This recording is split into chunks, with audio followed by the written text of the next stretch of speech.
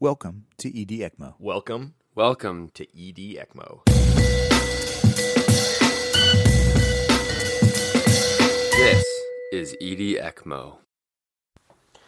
Hello, ED ECMO. It's Zach Scheiner, live from Paris, France, where we just finished the Save a Life Conference Paris Rescue course with Lionel and Alice, and it was amazing. They did a fantastic job. So many great people. Got to meet people from all over that are doing ECMO, that are trudging away, making new strides in different countries.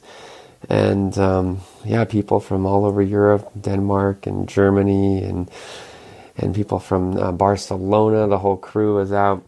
So it was a great time.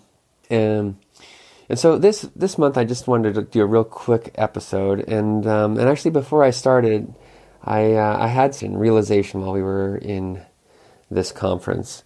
And that is just to look back on some of the ways that ECMO could have completely failed. I mean, you look at what has happened. You look at the massive increase in the use of ECPR, VV ECMO for COVID. But it wasn't that long ago. I mean, you look at the mid-'80s, we had not too far off technology than what we have right now.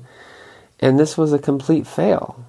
That this never moved forward. And it took us another 30 years, 20 years to realize the power of ECMO. And I think even within this last 10 years, there have been several places where you just see that a little bit of momentum shift a different direction, and we might not be where we're at today. And alternatively, you could argue that if there was a little bit more momentum shift in certain directions, that we might be a lot further along. Anyway, the reason that I brought this up is when I was with Lionel, I just recognized that there have been some people who dedicated so much of their life and had to go through some pretty hard times for us to be where we are.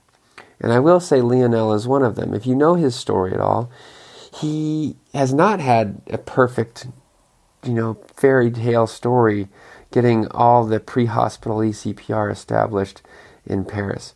In fact, there was initially times when people were calling him murderer, that what he was doing to people in the field was unacceptable. There have been several examples of where the program was going to get shut down, where this didn't make sense financially. And Lionel kept on. Pierre Carly kept on. Alice kept on. I mean, these people stood in the face of giants, of governments, of organizations much more powerful than they were, and refused to say this was a failed experiment. And so I think we do owe some thanks to people around the world who have sacrificed quite a bit of time and quite a bit of just mental stamina to push us over the edge to the point where now it's kind of a no-brainer. Like ECPR works. We know that. We know we need to organize. We know we need to do certain things well. But ECPR works. All right, so that's point number one. Point number two is about an editorial that Alice and I actually put out just a few weeks ago. It was about a great paper out of Germany that came out in Resuscitation dealing with pulmonary embolism. And it talked about, should we do ECMO for people in pulmonary embolism? And to kind of cut to the chase, the patients who were in cardiac arrest did much better if they got ECMO. The patients who were not in cardiac arrest, kind of plus or minus, kind of hard to say, and maybe a little bit of tilt towards negative. So the implications of this are big. This is a big registry trial, 2,000 ECMO patients in this trial.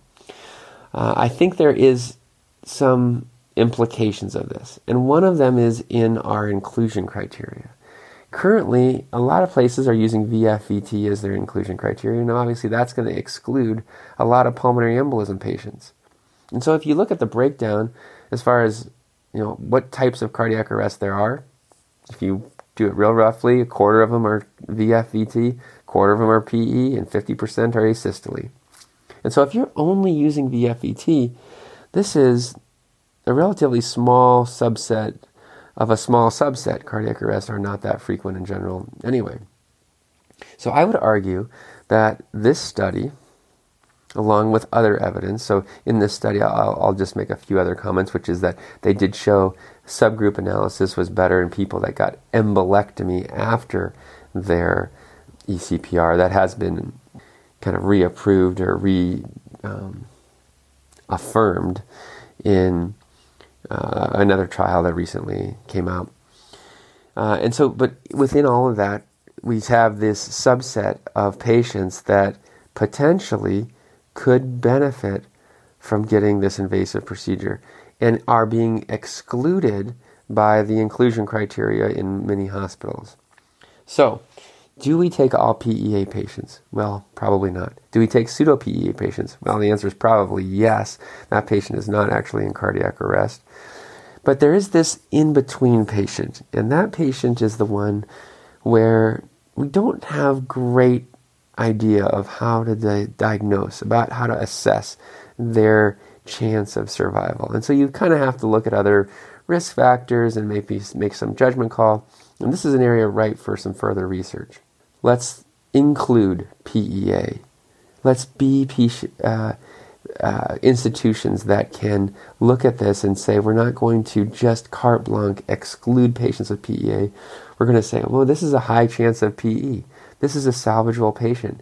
No, they didn't have VFET, but ECPR can be beneficial for those patients. Now, you know I'm not going to stop there.